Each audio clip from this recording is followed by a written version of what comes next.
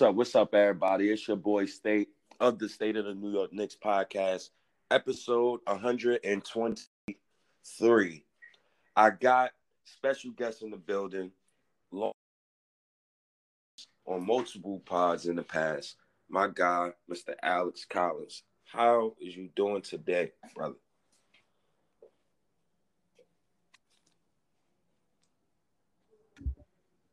I'm good. Thanks for having me back. Sorry, I had myself muted. It's all right, man. It happens. How you feeling, bro? I haven't spoken to you in a long time. It's been a couple months since you've been on the pod. You've seen all the moves in free agency. You've seen us draft Obi Toppin. You've seen us draft Emmanuel quickly. I've been in a good mood because Leon Rose hasn't done anything stupid. I just want to know what's your vibe on the Knicks right now? How you feeling? I'm not feeling too bad. I didn't like all the moves. I wasn't in favor of drafting Obi, and quickly wasn't really someone I had my eye on for a later first round pick. But I don't hate the moves at all. I could be a little bit critical sometimes on Twitter, but overall, I'm pretty happy with the moves. I like the direction the team is moving in, even if I don't like every individual move, perfectly. You know what I mean? What moves? Name those moves that you didn't like specifically. I'm curious. Okay, well, all right. So we'll start with the Topham pick. I had other players kind of in the range or who were left on the board that I would have preferred. I do understand why they took Topham because I feel like he's like the safe option. I feel like he's pretty much guaranteed going to be he's going to have a high value at the end of the year. Like he's going to be potential rookie of the year candidate. And quickly, I liked the likes of Desmond Bain over quickly and stuff like that. I had other players that I liked in that range that were still on the board, but he's a good player. He's a good shooter. The Knicks needed shooting. They didn't get a lot of it in the offseason. That was maybe another thing I'd be kind of a little bit critical of. Like Alec Burks is a pretty good shooter that they picked up. I really liked that signing. And then I hated bringing Alfred back. Oh my goodness! That one hurt so much because I don't like the fit next to RJ. I would have taken pretty much any player in the league above having Alfred back. I thought he was the worst shooter in the NBA, and then we brought in Michael Kidd-Gilchrist, who's even worse. So, but he's on Exhibit 10, so he's just there for training camp, or if he is a very good defensive player at least. So if he's getting fringe rotation minutes, I don't necessarily hate it. It depends who he's taking minutes away from, I guess. So, real quick before you continue, the MKG thing, he's gonna make the roster. Sorry, Knicks fans.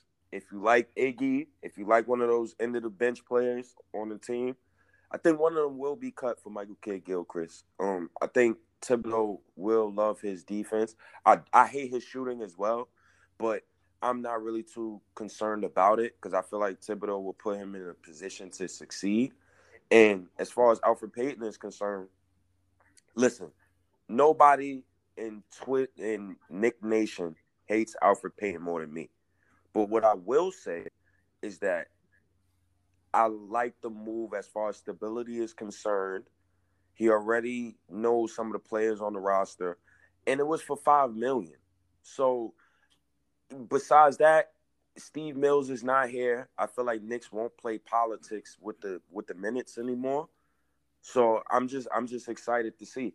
Alfred Payton is not really that good to the point where me and you should be worried about other point guards on the roster after what we seen last season because there was no accountability. You get what I'm saying? Yeah, no, definitely not. And I don't like the fact that he has a no trade clause built in because of the contract that he got because he's re-signing on a 1-year deal with the team he was previously with. He has a built-in no trade clause. But worst case scenario, you could just cut him. So it's not the end of the world. I do think you should be hoping. I'm a huge Frank fan. Frank is also Me too. Frank is 22, so he should be beating out Peyton for a starting gig. If he gets the opportunity, at least. I know there's been kind of a lot of drama about that lately, if where Franks fits in the rotation of guards and stuff. But the likes of DSJ and Frank, really, like Alfred isn't. I said previously, like, he's not Steph Curry. Like, you should be able to No. beat out Alfred Payton for a starting job if you're 22, 20, turning 23. Kind of like, that's where you really need to start pressing for a starting gig if you ever want to be a starter. And as far as the MKG thing goes, I kind of agree with you. I could see him. I think he could be like a situational kind of player. Like Thibs likes to keep his rotations pretty short, typically, in his past stops with the Bulls and the Wolves. So I think he could be like just an end of bench player. And while I would like to see someone like Iggy get minutes, or maybe have one of the guys who are probably going to be with the G League rotate up and get some minutes. They're kind of they're punts, essentially. They're lottery tickets. The chances of those players becoming anything of like true value in the league is probably pretty slim. So, while I would like to see players like that take spots above MKG, who we kind of know what he is, and he's not particularly great. It's not a huge deal if let's say an Iggy does get cut. Like, I know Twitter is probably going to explode if that happens, but it's he's just a lottery ticket, essentially. You're not really expecting much from second round picks, late second round picks. You not, and I'm seeing a story right now where Tony Parker is talking about how he was drafted, and being drafted at the top wasn't really one of his goals, because he said, basically it says, being drafted at the top really wasn't one of my goals. Not at all. Look at Frank Ntilikina. He was drafted 8th. He was a top French player, and look what team he plays for. I didn't want that. Being drafted by a good team at the end of the first round gives you a couple of years to make your way, like I did in Paris. So, we got to give these dudes time.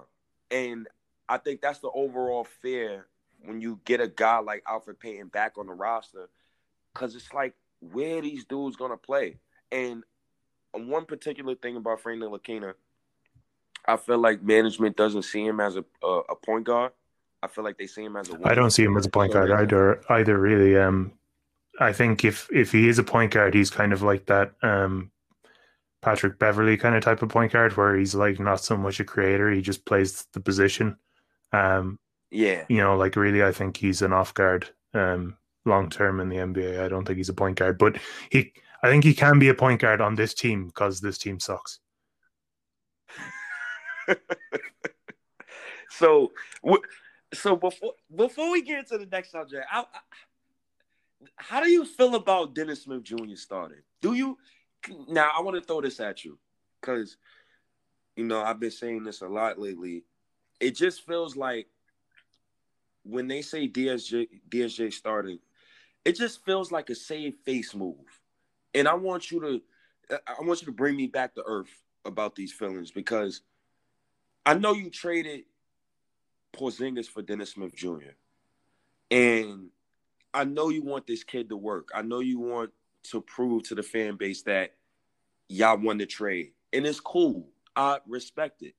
But from what I seen last season, in numbers, some numbers like Dennis Smith Jr., Kevin Knox is the worst pairing in the NBA.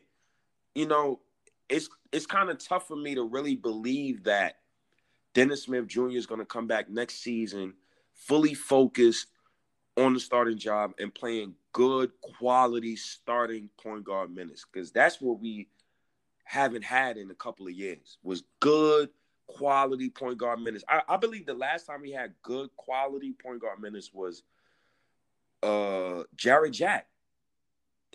And I'm still mad that Jeff Hornacek played Jared Jack.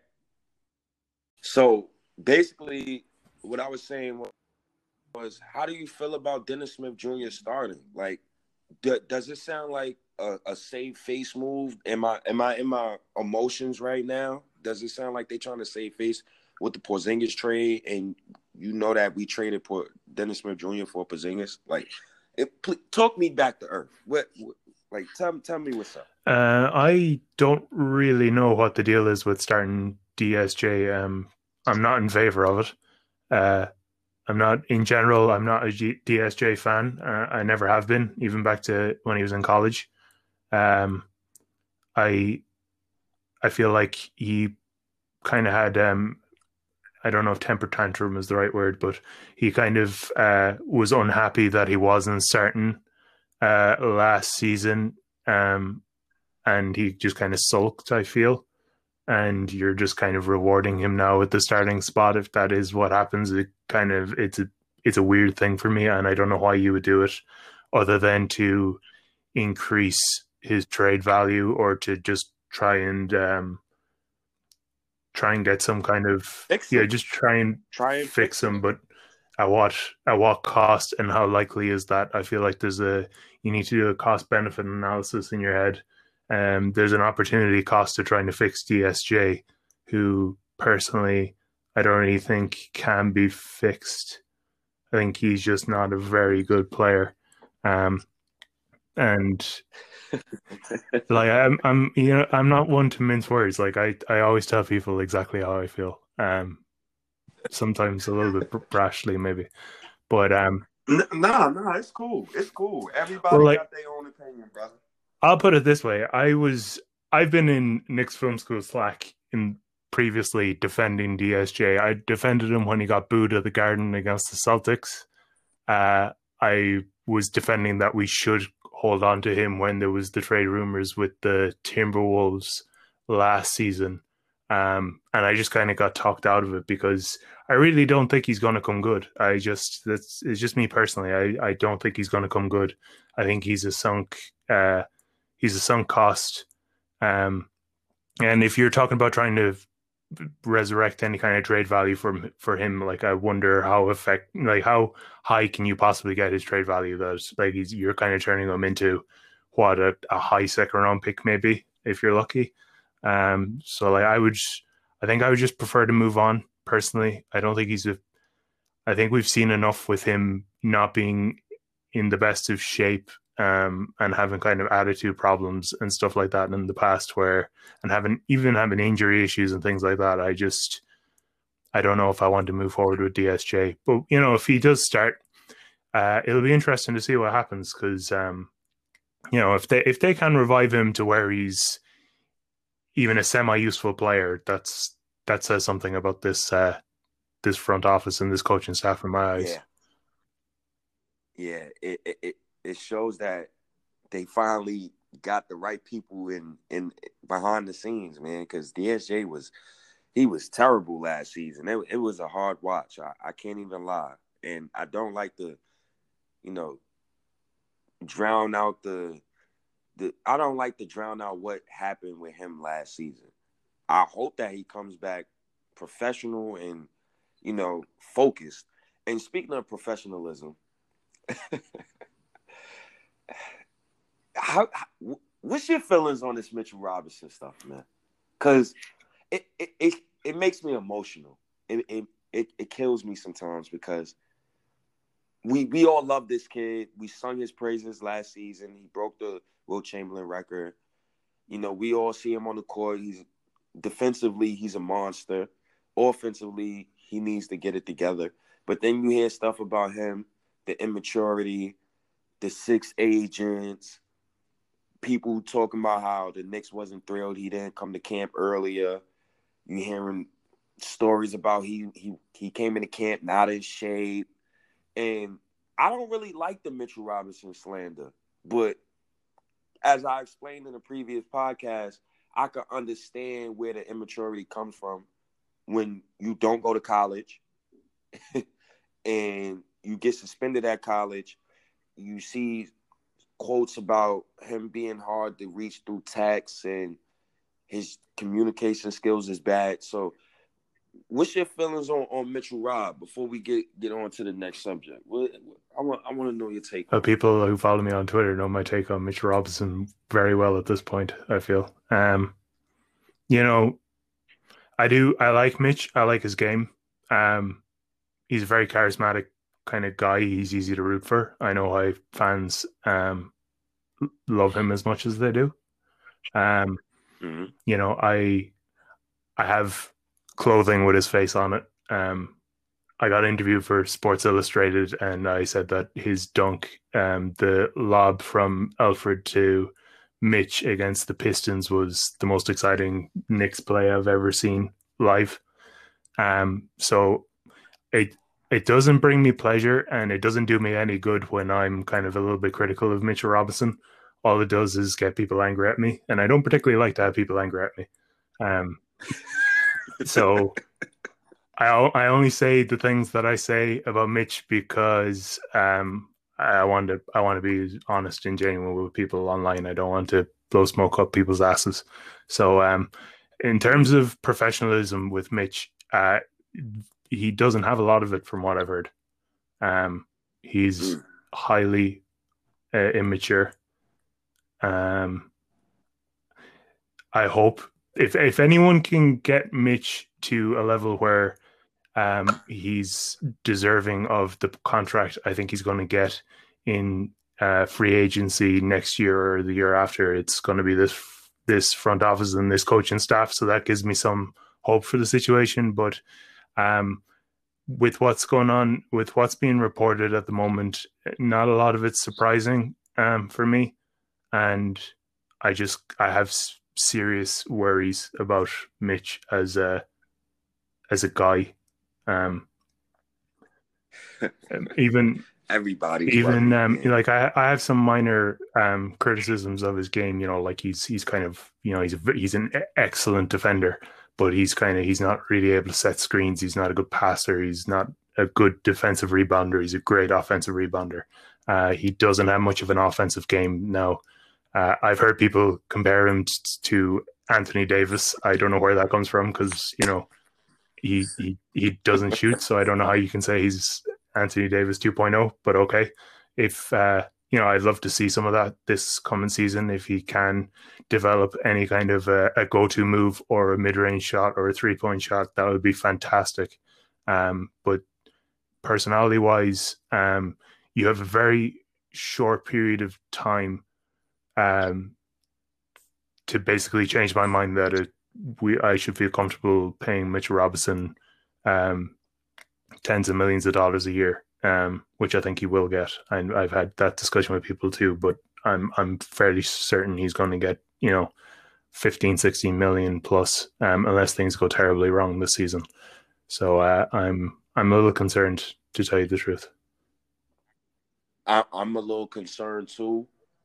All Mitchell Robinson has to do is become Miles Turner, the bare minimum, because Miles Turner can space the floor, he shoots the three, and he can block. And he can I think he's a better defender than Miles Turner as well. Yeah. So if he could become Miles Turner, I'm happy, bro. I will gladly pay him the full year. I think it was $52 million, and it goes up to 60 in contract incentives. So I would be happy if he could become Miles Turner on the offensive side of the ball. So, you know, we got to mention all of these guys. So earlier, I seen a report about James Harden. And me and you been reading up on James Harden stuff. And we both know, and the world knows, he wants out of Houston. That is the obvious. That is the blatant obvious. He's not showing up to practice, not showing up to workouts. Just doing whatever the hell he wants. I'm here to tell Knicks fans early, before we even start trying to conjure up this trade nonsense for James Harden. I don't want nothing to do with a James Harden trade. James Harden, I don't believe he's the leader of a Knicks franchise. I don't believe that we should give up any pieces for him. I believe that he should be sent to a place that already has a star in place, and we're just not ready yet to make those type of moves. If Leon Rose said no to a Buddy Hield trade, supposedly.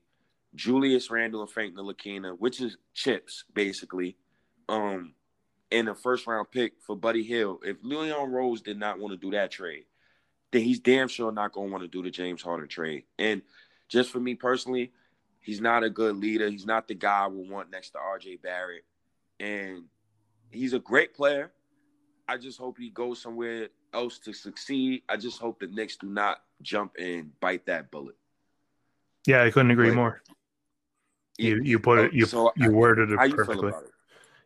I feel the exact same way. I don't think he would even want to come here. I think he wants to contend, and we're nowhere near contention. So that makes zero sense to me trading for James Harden. I don't think it's going to happen. I don't think it should happen. I think he's going to try and force his way to maybe not Brooklyn, but another contending team. It makes no sense. He's the other side of 30. I'm a huge fan of James Harden's game, by the way. A huge fan. I think he's massively underrated as an offensive player by a lot of people.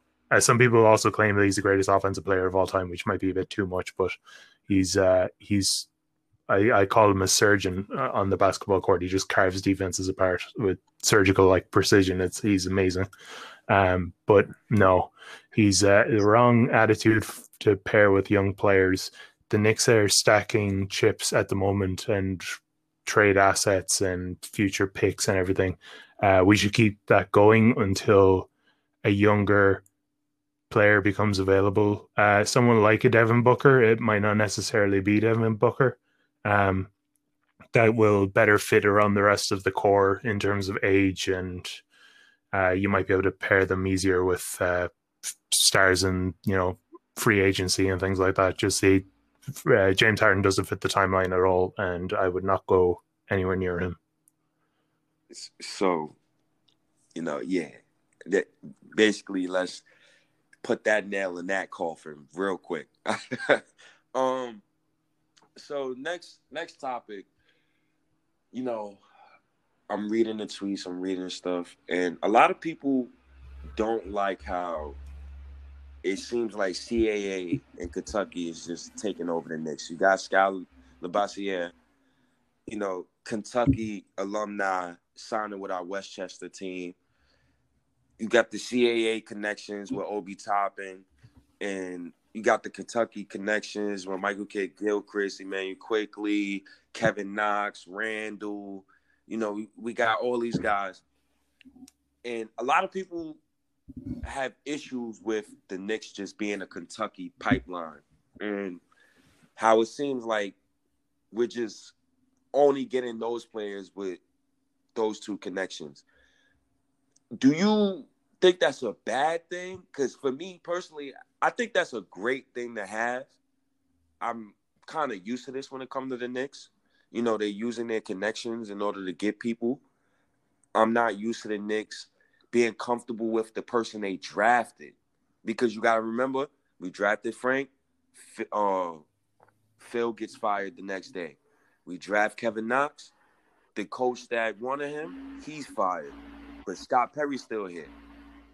We get R.J. Barrett.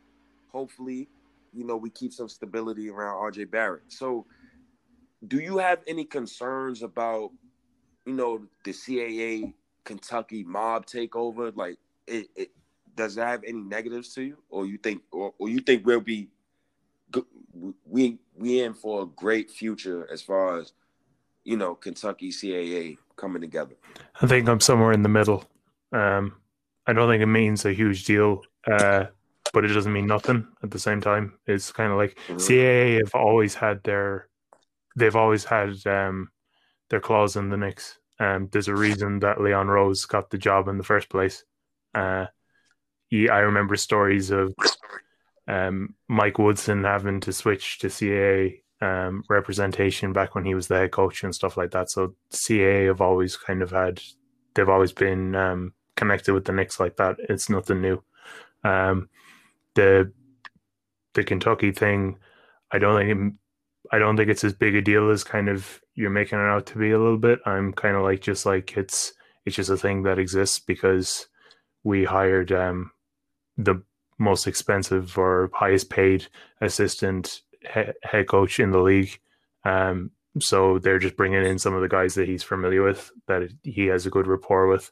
I think, you know, the likes of 2K and stuff like that kind of leaves out a lot of what actually happens in the league, which is that these relationships do exist and they are important.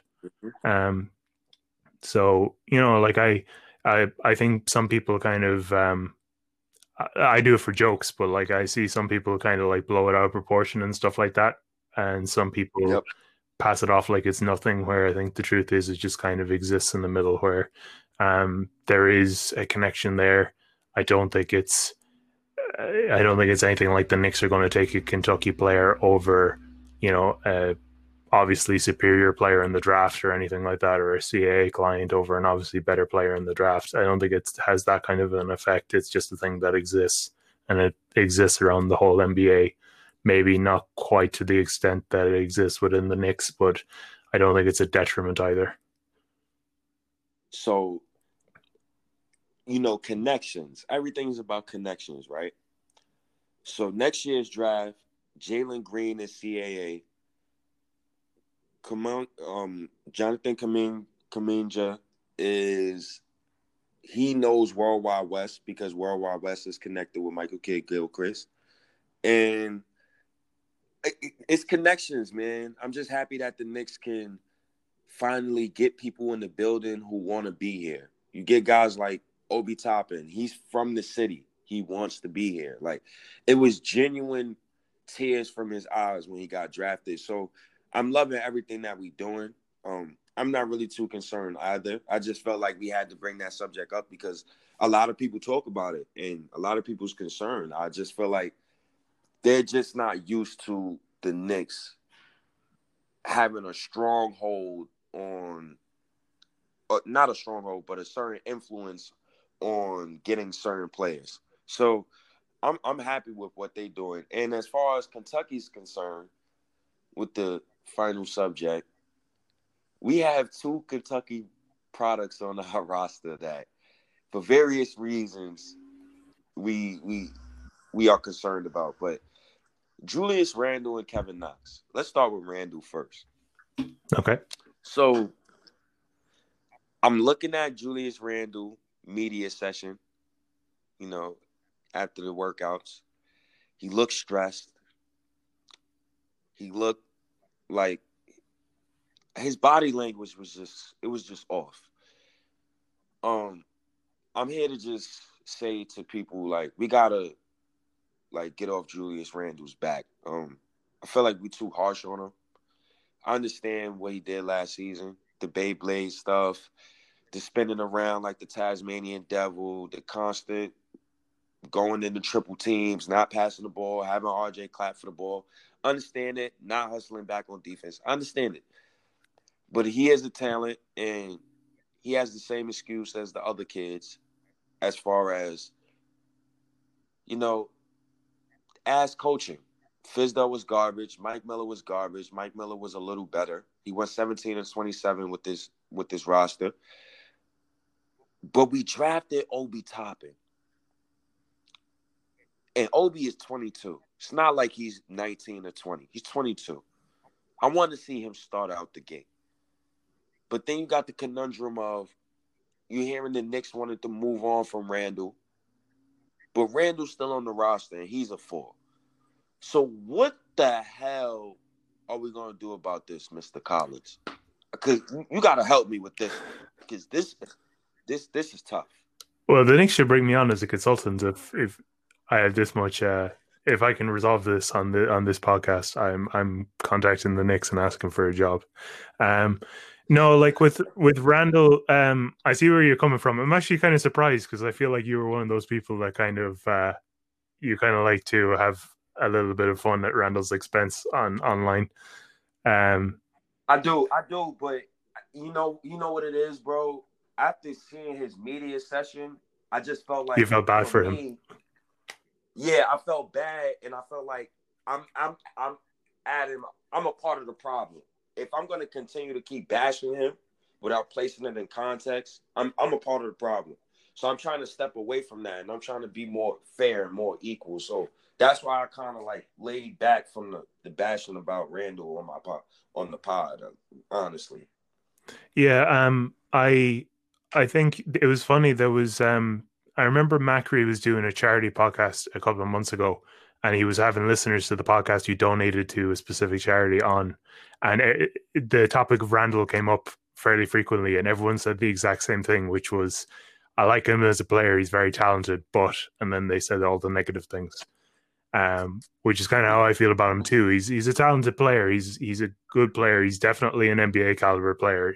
He did score 20 and 10 roughly last season. I think it wasn't a very good fit with him next to RJ. And Mitch, there wasn't enough spacing. It didn't really benefit Randall. He shouldn't be in like a leadership role. He's not like a primary scorer for a team. That's not in him. But he is a useful player, and I think that he does still have value around the league. So what I would try and do personally is I would give him the starting spot.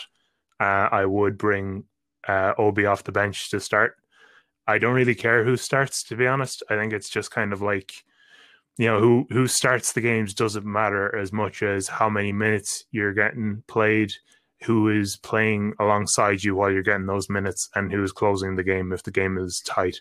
I think those things matter much more. I think starting is more of just kind of it's like a respect thing, where like Lance Thomas was starting and Taj Gibson was starting, but they were still only averaging about 16 minutes a game. Do you know what I mean? Yeah.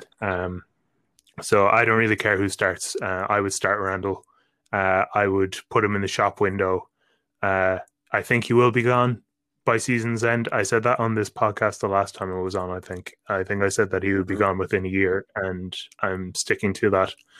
I think his days in New York are numbered.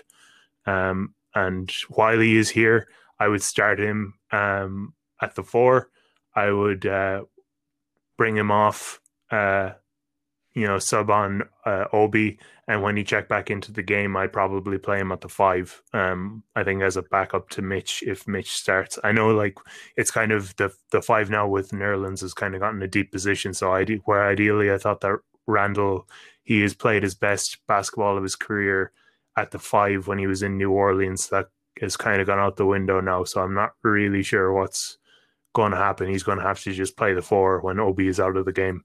But like he is a talented player. So I don't think you have to salary dump him. I think a team will take him off your hands, at least for like neutral assets, like just an expiring. I wouldn't expect to get anything back in it, but I do think he will be traded. I don't think it's going to be a terrible trade like that. We'll have to give up assets to get rid of him or anything like that. So, I want to see Randall succeed, but after drafting Obi Toppin, I just don't see it. I want to see Obi play with RJ Barrett. I was up last night until 4:30 in the morning, 4:35 in the morning. I was just looking at Obi Toppin highlights, and I was looking at an Obi Toppin game. And I'm like, yo, bruh, this guy is so talented. And mind you, he's 6'9" with a 7'2", 7'4" wingspan. He's so talented, he doesn't know how good he could become. And I want to see that talent start out the gate. Like, I don't want to wait.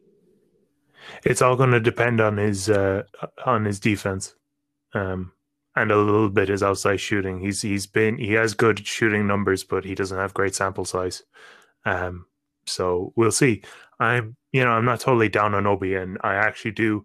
I like him an awful lot as a person. He's a very likable guy. He's very easy to root for, and I wasn't a fan of drafting RJ either, and RJ kind of won me over. So it could be the same situation with Obi.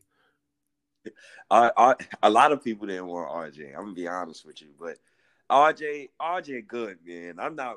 He is the last young guy on this roster I'm really worried about, to be perfectly perfectly honest with you. I totally agree with that. So I hope Randall, I hope just the Knicks put him in a position to succeed. If they trade him, I hope they send him to a great situation where he can succeed. Frank Ntilikina as well. But what I will say about Julius before we change the no, topic is I do plan on continuing to laugh about him while he is still here because it's funny. Randall It's nothing. knows. It's nothing personal. I just like the jokes. Yeah, man. Randall knows if he don't hustle back on defense this year, he gonna be parked on the bench. That's what. Julius, if you're listening, unblock Jonathan Macri and I'll lay off. He got half of us blocked. He got me blocked. He had more blocks on Twitter last year than he had in the NBA. Oh my goodness, this guy! How you play 1,000 more minutes than Knox but have way less blocks? Like I really don't understand that. But getting into Kevin Knox, I'm so happy what I'm hearing about this kid so far because I feel like I've been one of the few supporters who have not turned their back on Kevin Knox because I listen to everybody's podcast. I listen to everybody's live stream. I listen to everybody. 80% of everything I listen to is always let's trade Knox, blah, blah, blah. Let's trade him in this package. Let's trade him for this person. Let's trade him for that person. And then I hear stuff like that. And then the very next sentence, I hear stuff like, oh, well, Frank Ntilikina is going to be a great starter on this team and this, that, and the third. I need people to be fair. I have bad news, my friend. Go ahead. Over the summer, I've kind of given up on Knox a bit. and that's understandable. And you have a right to have that opinion because he did not do anything to show you last season that you should have that belief in him. Okay, well, I'll answer this question for me, okay? Because this is a question that I was asked in Knox's first season, and it only really hit kind of over the summer when I started to think more about him. What's the one thing Kevin Knox does at an average NBA level? Shooting. Have you seen his shooting numbers? Oof.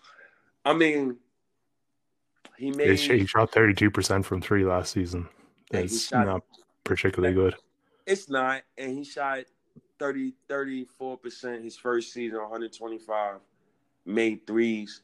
The reason why I say shooting and spacing the floor is because you've seen it at Kentucky. I seen him do it at Kentucky, and he's a guy that needs to be played off ball, but you also have to make him move off the ball as well.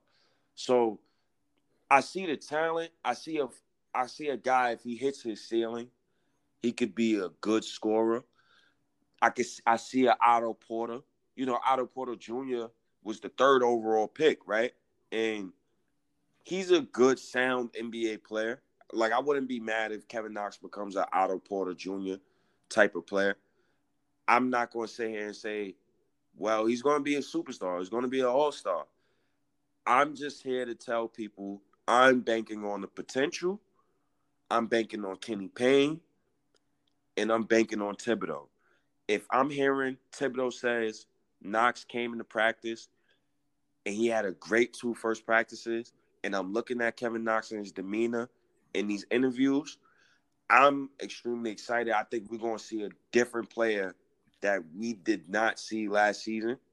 And I feel like we're going to see the player that I wanted to draft. Like, I honestly wanted to draft Kevin Knox the year that we got him because Michael Porter Jr., even though Michael Porter Jr. is a superior talent, he had back problems. The Bridges, I felt like they was both old. We already had just traded Carmelo. So it was like I wanted to bank on Kevin Knox. So the stuff that I'm hearing, the stuff that he's saying, I just feel like Nick fans we going to see it this season. So if you're giving up on him, I feel like he's going to make you eat crow. Okay, well, to respond to that, what I'll say is I don't think Thibs is going to say a bad word about the players. I don't think any Knicks, coach or, GM or anything like that is going to speak bad about players because they're players. I think we kind of overblow when um, the Knicks say good things about the Knicks. Mm-hmm. And 2 games is a very small sample size compared to 2 seasons. He did say that he shot the ball very well when he takes good shots, which is also a qualifier. Um, like I'm not saying that Knox is a lost cause. I'm not saying he's not an NBA player. I do think he could still. I actually do still buy his shooting. I do think he can be like a spot up 4 in the NBA. I'm not as certain about it as I was previously. I wasn't very Mm-hmm. certain about it previously either, but I'm even less so now. Um, if again, I'm saying this a few times, but because it's really true, and I do have quite a lot of faith in this staff that if anybody can turn Knox into something, it's probably this coaching staff. I'm very high on them. I thought that the hires were all very good. So I'm willing to see what happens. I'm not trying to say get rid of the kid or anything like that. Man, listen, I'm just excited for the future because I'm looking at Obi, he's 22. I'm looking at Knox, he's 21. I'm looking at RJ, he's 20. One of these 3 dudes got a hit on the draft pick. This is a gamble. I think of those 3, I think it's going to be RJ personally. So if it's RJ by default, what about can the other 2? Is it possible any one of those 2 can hit as a pick? I think All-star? I think Obi is I think he guarantees you a certain level of production on offense. So, I think I could very easily see him being kind of a John Collins type where he's a very good offensive player, defense quite bad. So, I do like I'm not as high on RJ even as I'm making it sound like I am now. I still kind of I don't think he's a perfect player. Like I don't think he's going to lead the Knicks to a championship. But these are all good pieces. Do you know what I mean? Yeah, they're all helpful players. I'd be surprised if so they're not all going to be here long term. I think there will be trades made. But I think RJ is the one that I feel most confident saying is going to be here long term and is going to be a good player for the Knicks. So when you talk about Thibodeau, right? Thibodeau named 4 guys in his first media presser, and that's going to stick with me as long as Thibodeau's here as a New York Knicks coach. He said RJ, he said Obi, he said Knox, and he said Emmanuel Quickly. So those 4, right now, I'm going to consider those 4 my young core. Everybody else is on the outside looking in because I know what Thibs, I know what he's going to do. He's going to play he's going to play his guys. And he's going to play the guys that plays the hardest. I think that those 4 is going to be in the rotation. Now, the other 6 people that's going to be in the rotation, it remains to be seen. We're going to see it soon, and we're going to see it Friday. I can't wait. Oh, man, I can't wait. Christmas is coming early this year. Oh, God, man. It's been 9-10 months since the last time we seen the Knicks game. Any final predictions? Any final predictions for the first preseason game? No. I don't know. What do you want me to say? I don't know what's going to happen. I'm hoping it's going to be fun. I hope. I hope Emmanuel Quickly scores 20. That might be. I don't know if I would take that bet. I don't. You should see what kind of odds you can get for that because he might actually get pretty good odds for that. I'm gonna go check. I'm gonna say Obi Toppin scores 20. Ooh! Imagine if they both score 20. Oh, then we're have a very good start to the season. The young core and Knox doesn't look like not Kevin Knox. And then our young core, our 4 are doing really well. Oh man, oh God, I'd jump off my balcony if that happened, man. Oh God. But I guess we got into everything. I guess we got into most of the recent Nick news. So, any final words for Nick Nation before we get out of here? Anything, any last things on your mind, you want to say to Nick Nation and stuff like that? Not really, no. Just I love you all. I appreciate the interactions online. Uh, you know, I passed 1,000 followers recently on Twitter, and I just kind of said, like there's a character limit on Twitter, so I couldn't say I didn't want to go on for paragraphs, but uh, my only outlet for the Knicks is through interacting with people online. Like I don't know anyone in my personal life who's a Knicks fan. I barely know any NBA fans here. So Mm-hmm. I really do appreciate it. I appreciate everyone for the interactions, for the kind words, and if you get angry at me about my takes, that's totally fine. I sometimes get angry at myself, and I like to be a bit contrarian sometimes, I guess. So it's all love, and I appreciate it. And thank you for having me on. Yo, man, I love bringing you on the pod, man. Love your takes, bro. We always speak, man. It's always a pleasure. Um, Nick Nation is always a pleasure that you tune in. I appreciate that you always bring honest takes, and it's never emotional. A lot of people like to bring a lot of emotions, including me. I'm very emotional when it comes to the Knicks. Sometimes I be homerism and I be biased, a little biased, but I appreciate that you just straightforward with the takes and you never hold no punches back. So salute to you for that. Salute the Knick Nation. Episode 123, State of the New York Knicks podcast. Love y'all, man. We out of here. Peace.